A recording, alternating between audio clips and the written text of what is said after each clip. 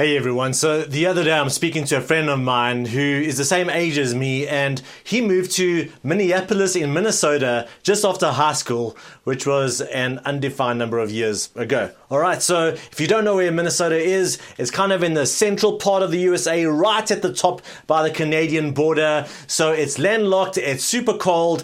He's subsequently got married, he's got a kid, and a number of years ago we're chatting and he says, listen, I want to take my family to the beach because my wife, who grew up in Minnesota, she has never seen the ocean. Now that absolutely boggled my mind, because not only do we try and get to the ocean as often as we can, but I spent 7 years of my life growing up at the ocean, and I can't imagine what it's like to never see and experience the ocean. Now, I'm not judging, so let's bring it back home. Imagine here you are in the south of Johannesburg, and all you know when it comes to water bodies, you're growing up here, and all you know is your bathtub, maybe your swimming pool, and the biggest water body you know is the dam in Rietvlei. But then a couple of years later, someone invites you to go to picnic at Emmarentia Dam, and so you arrive at Emmarentia and you're like, what? I had no idea that water could get this big and vast, and everyone's kind of just looking at you strange.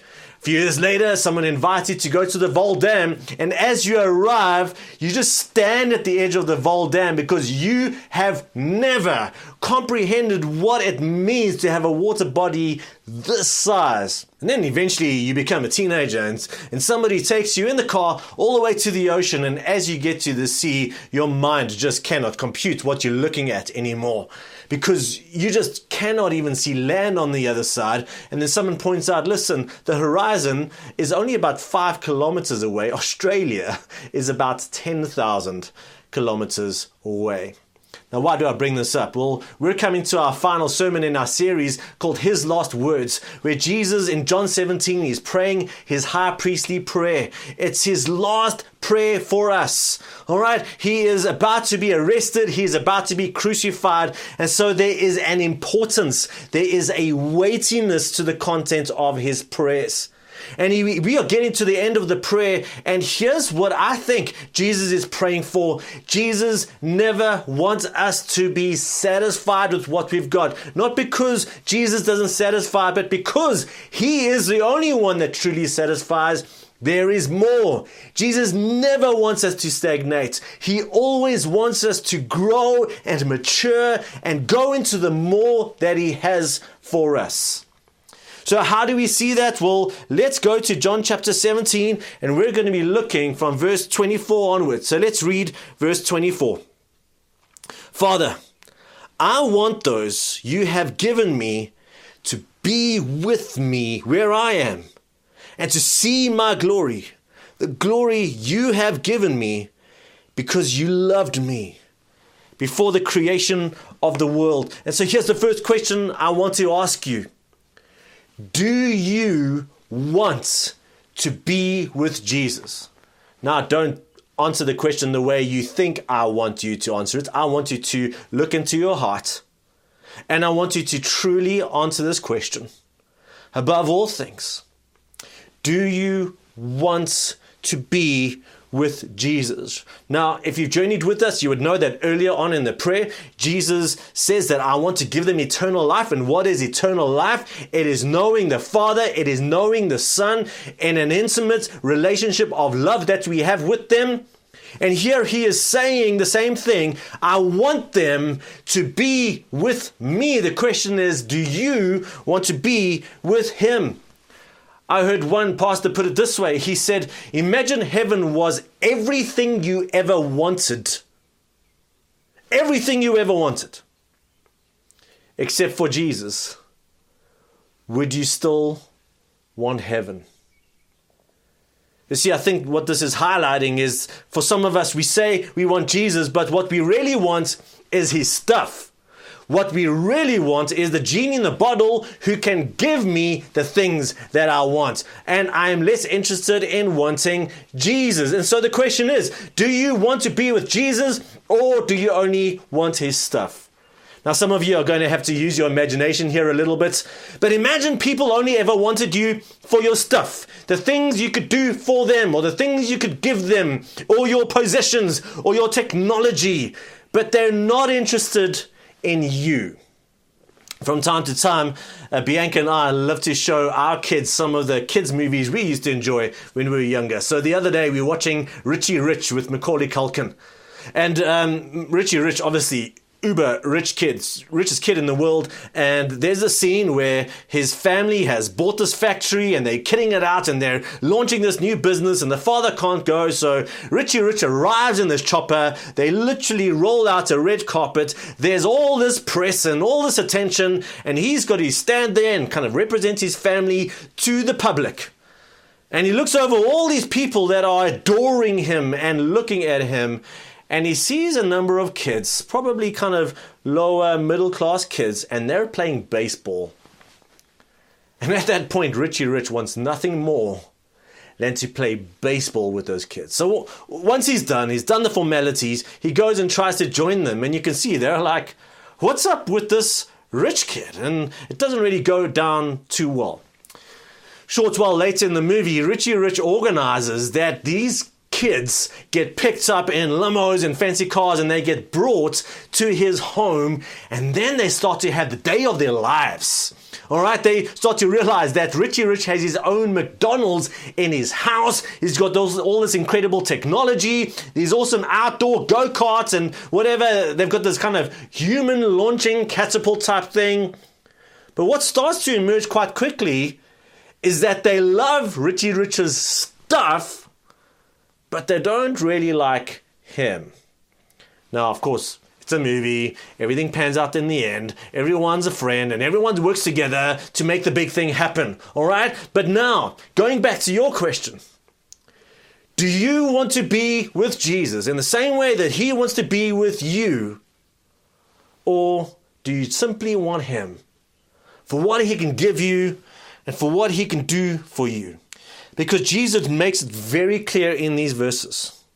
I know some people, they kind of scoff at this part of Christianity and they call it a little bit sentimental, but Jesus has made it crystal clear that he wants you to be with him and to see him, to know him, and to see and experience his glory.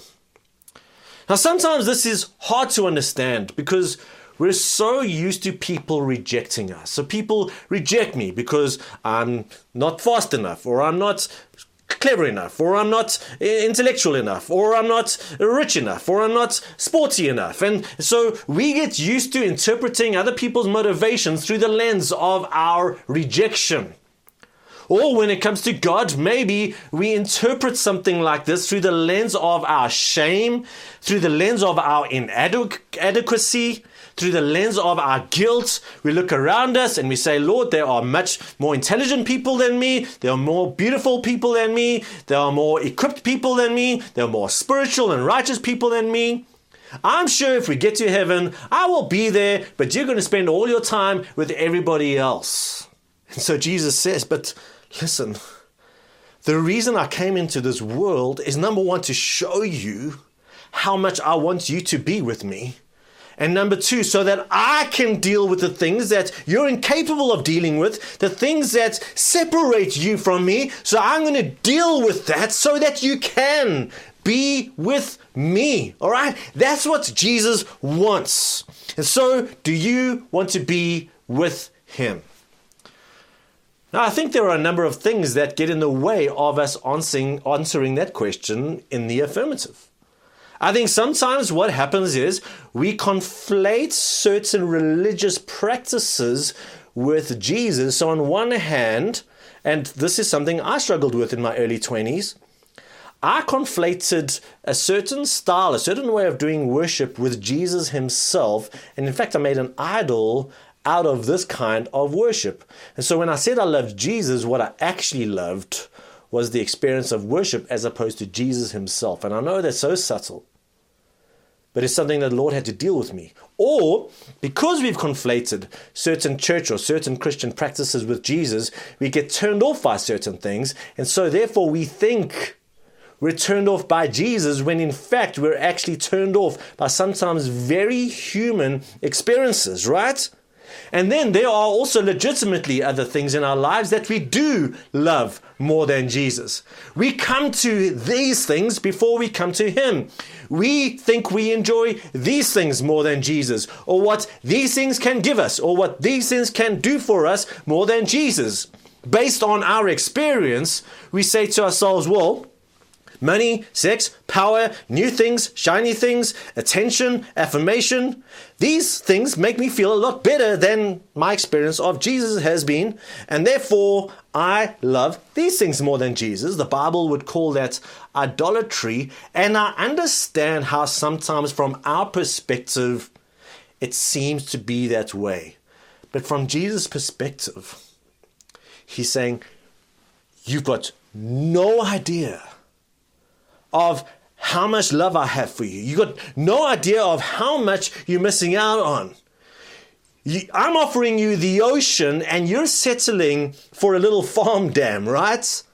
This is how C.S. Lewis put it. He said, it would seem that our Lord finds our desires not too strong, but too weak. We are half-hearted creatures, fooling about with drink and sex and ambition, when infinite joy is offered us.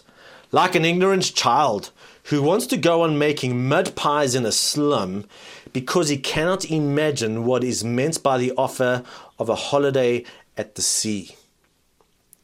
We are far too easily pleased. When we're trying to go to our idols for our joy and our pleasure, we are playing with mud pies in a slum because we cannot imagine what it is we haven't experienced yet. And so this starts to come out even more strongly in this prayer. So let's read verse 25 where Jesus prays, righteous Father, though the world does not know you. Hold on to that thought. We're going to come back to that. I know you, and they know that you have sent me. Verse 26. I have made you known to them and will continue to make you known, in order that the love you have for me may be in them, and that I myself may be in them. So I just want to talk about this verse for a second, and specifically I want to talk about when Jesus says, I have made you known to them, and I will continue to make you known. You see, we're reading about events that happened roughly 2,000 years ago. And so what happened then was Jesus came into this world, and as He spent time with His disciples, as they start to see Him and know Him, Jesus says, well, if you've seen me, you have seen the Father. And in many ways, as He says so clearly here, He is saying, I am the revelation of my Father, meaning, as you see me and know me, I am in fact revealing my Father to you. So here we are, 2,000 years later, reading about this historic event. Now, back to these guys, not only was this a once-off event where Jesus says, I have made you, my Father, known to you, but I will continue to reveal Him to you in the same way to us. As Jesus is revealing Himself to His disciples, we've got this historical record of this event in the past, but that same Jesus is present to us. And so what we see in Jesus, we see in the Father, not only back then, past tense, but in Him now. And so there is a sense in which Jesus can say to you and to me, I have made the Father known to you, and I will continue to make Him known to you. In other words, don't settle for the farm dam. Don't settle for the next size. Don't even settle for the ocean. There is the universe waiting for you. I want to continue revealing my Father to you. Now, this doesn't mean that Jesus is going to give us a dream or a vision. We're going to go into a cave or a mountaintop and we're going to come up with these strange, fanciful new ideas about who the Father is. No, Jesus has given us the identity of the Father, but what He is wanting to do in our lives is grow the degree to which we know the Father. Just like getting to know your husband or your wife or your children or your friends is a process of revelation. So Jesus wants to continue to reveal the infinite Father to us. Now, the second part of this verse says, and I want to do this, in order that the love you have for me may be in them. The love the Father has for Jesus may be in us, and that I myself may be in them. So let me ask you a question. How much of the Father's love is in Jesus? It reminds me of a meme. Remember all those Chuck Norris memes? There was that meme that said, how many push-ups can Chuck Norris do? And the answer is, all of them. All right, all of them. So how much, sorry about that. How much of the Father's love is in Jesus? All of it. Question number 2. How much of the Father's love that was in Jesus is in you? Now, from the Father's perspective, He cannot love you more than He already loves you. All of His love is available to you. But from your perspective, how much of the infinite love of the Father are you aware of? Has transformed you? Have you accepted in your life? And the answer is that for most of us, we're playing with mud pies when God is offering us the ocean.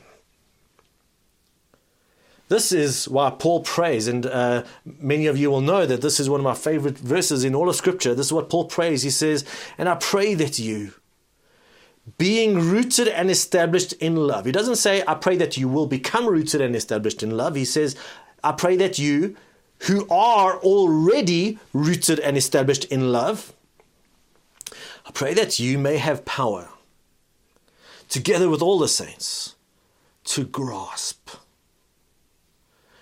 God needs to empower us to even begin to grasp how wide and long and high and deep is the love of Christ.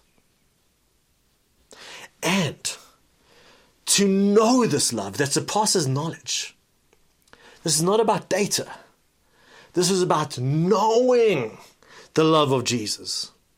So God needs to empower us to grasp and to know the infinite nature of His love, so that you may be filled to the measure of all of the fullness of God, which is the second thing that Jesus prays for here in verse 26. And so let's ask the next question.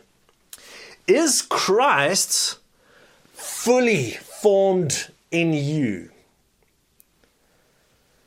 All right, if we're going to answer that question with any humility, whether you've been a Christian for 5 minutes, or 5 years, or 55 years, whether you're struggling, or whether you're immature, or whether you honestly and humbly know that you've walked a road and you've grown in faith, and you walk with God daily, if we're going to answer that question with any humility, we're going to say, there's not enough of Christ in me. Regardless of how much I've known and experienced Him, there is infinitely more, infinitely more. Paul refers to this in the book of Galatians 4 verses 19. He says, my dear children, for whom I am again in the pains of childbirth, until Christ is formed in you. Paul is saying that this is a painful process. And we're only at the beginning. We're only at the point of childbirth. We've got the entire being, the entire lifetime of this idea to grow and form in you. This is what Paul wants for his people. This is what Jesus is praying for us, that the Father's love and the person of Christ is formed in us. This is what he's praying for. And so I am concerned that if ever we stagnate in this, if ever we're like, I've got enough, I'm okay, that not only will we more than likely start going backwards, because from our experience, we think we've experienced it all.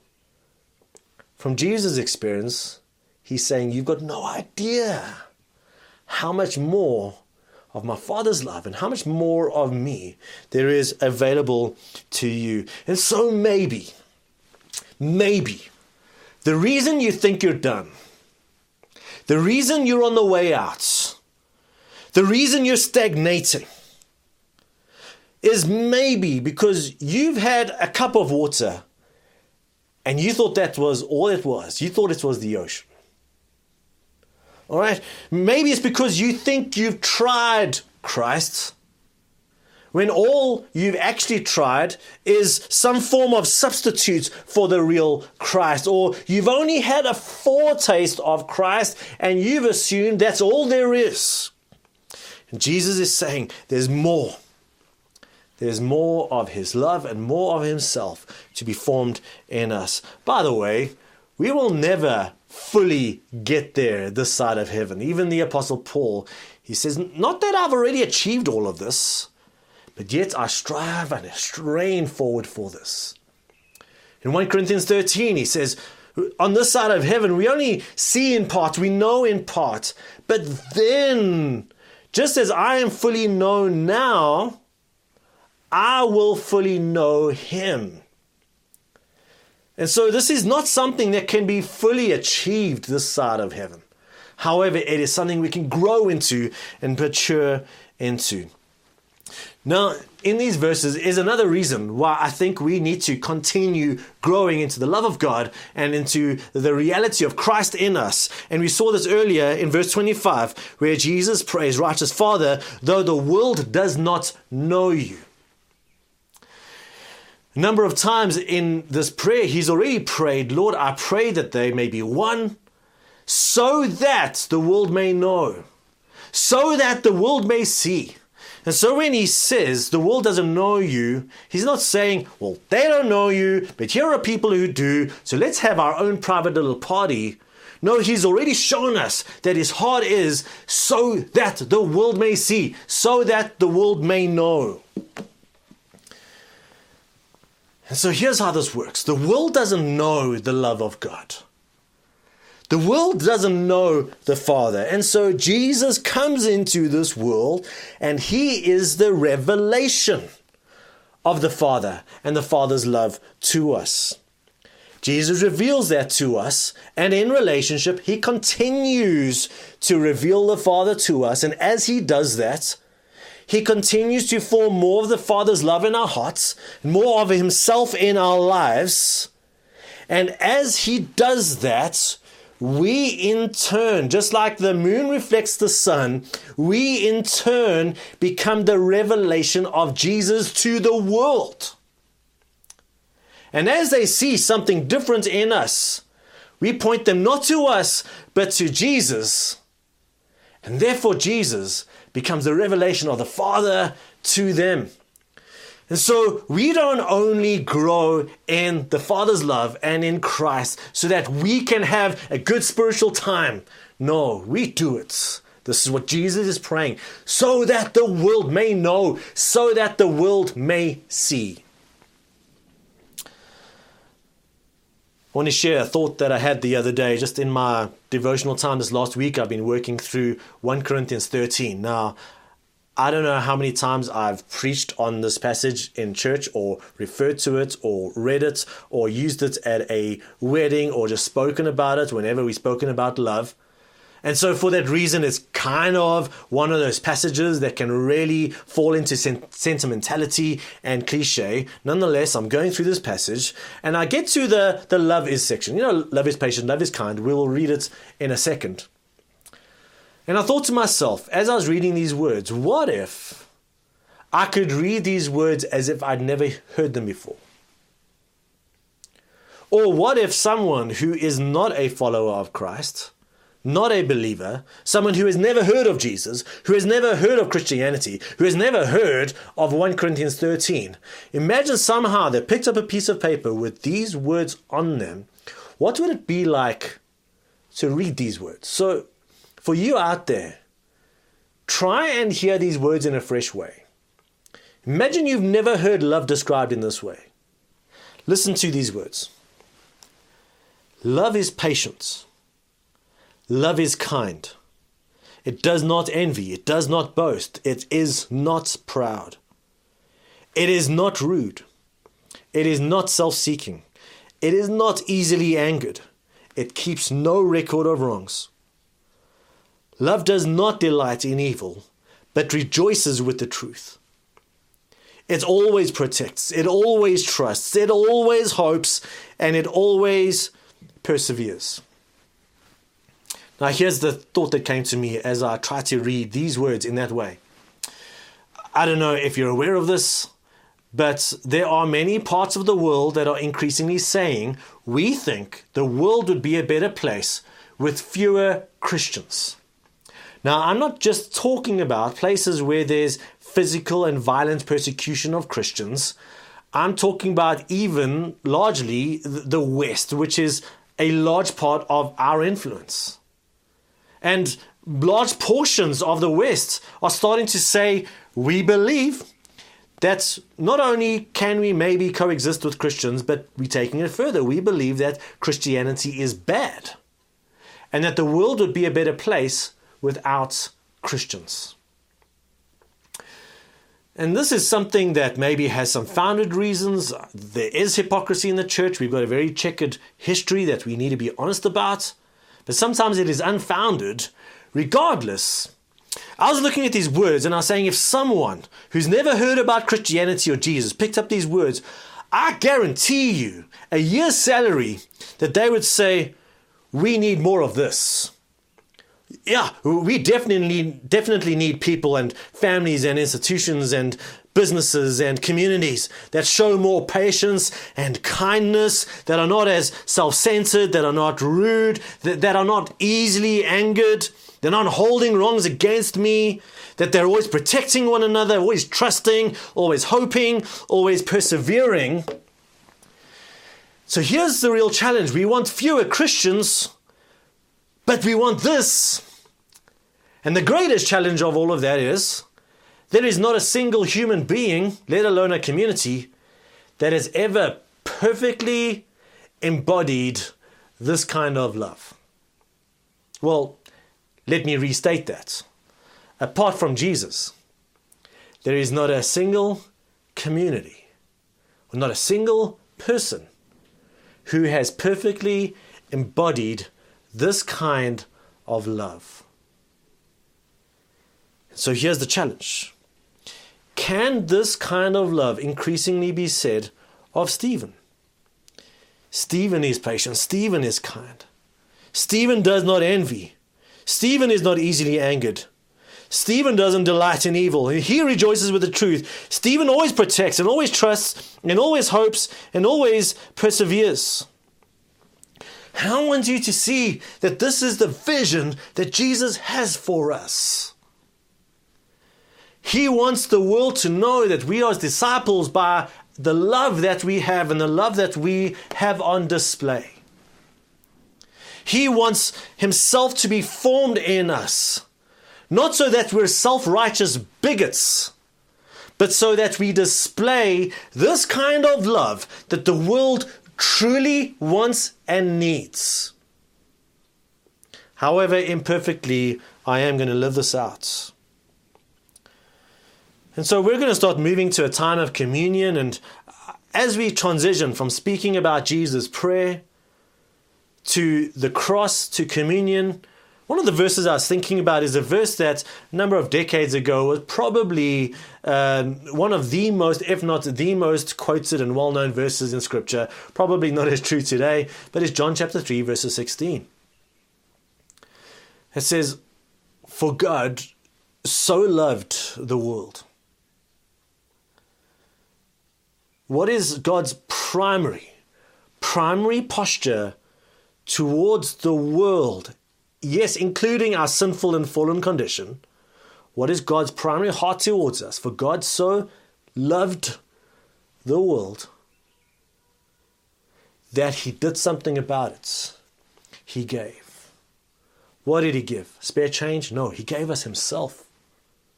Mysteriously, in the form of Jesus Christ, God came down.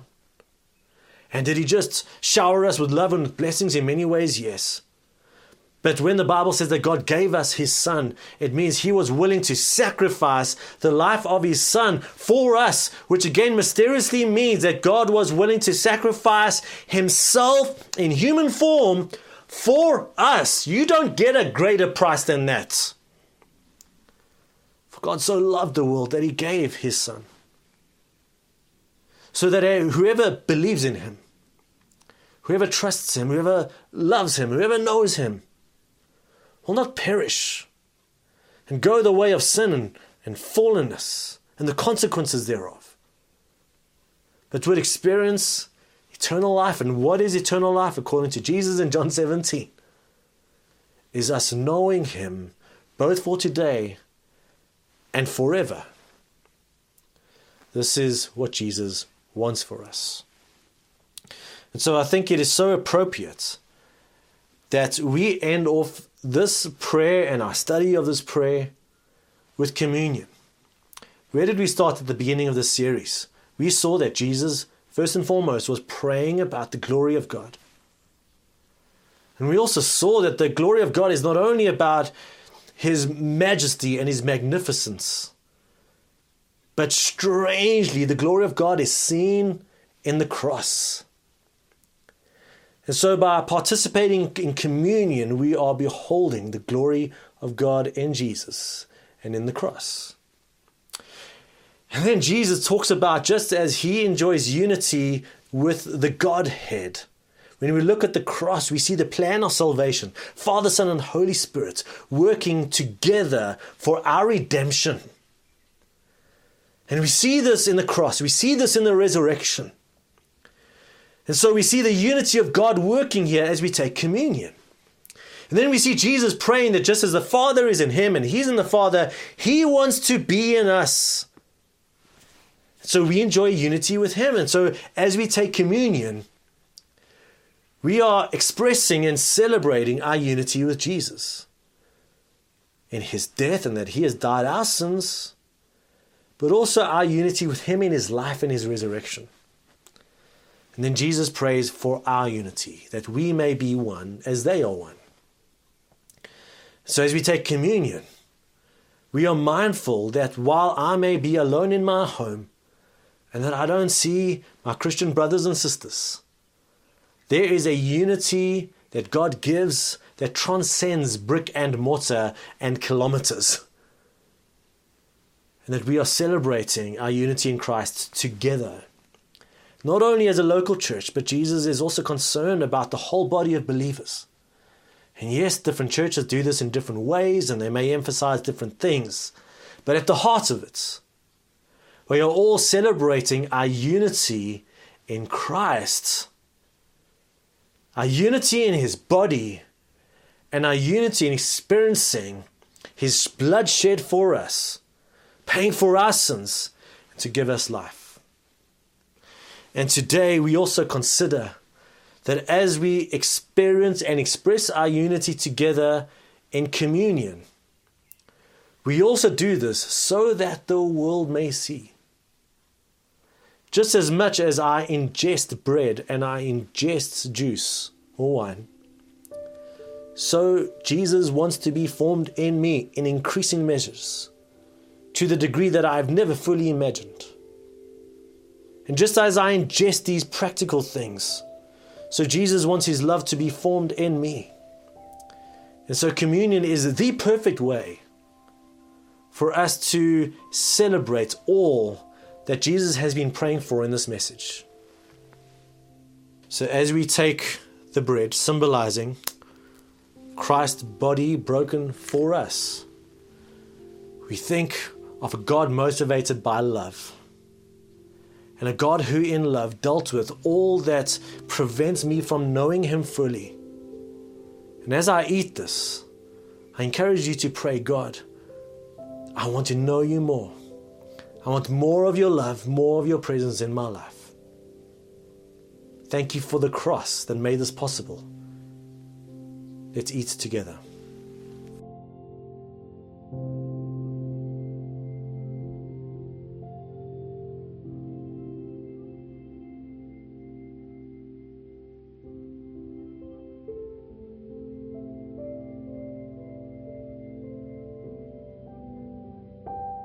And then as we drink of the cup together, the Bible says the life is in the blood.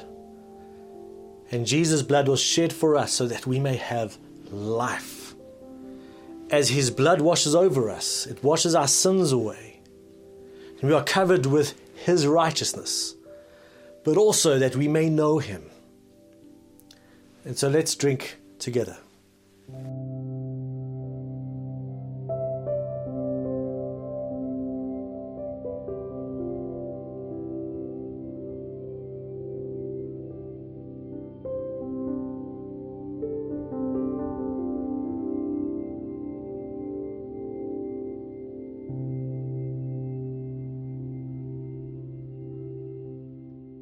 Jesus, you prayed that you have made the Father known to us. And so I pray that as we've come before your words, we've also come before your presence. The same Jesus who was physically available to these disciples is spiritually and tangibly available to us. That the Father has been revealed to us. And Jesus, you prayed that you would continue to reveal the Father to us. So I pray for everyone listening to this, that they would not settle for mud pies. That they would not settle for the idea that their experience thus far is the sum total of it, but is either a poor substitute for you, Jesus, or at best a pointer towards the more that you have for us. So Jesus, by your Spirit, would you increase our knowledge of you? Would you give us this power, as Paul prays, together with all the saints, to know this love, to know this love, nurture this love within us. Jesus, as you nurture yourself within us. And Lord, so that the world may see, so that the world may know. We need this, the world needs this. So God, I ask that you do this. I pray this in your name. Amen.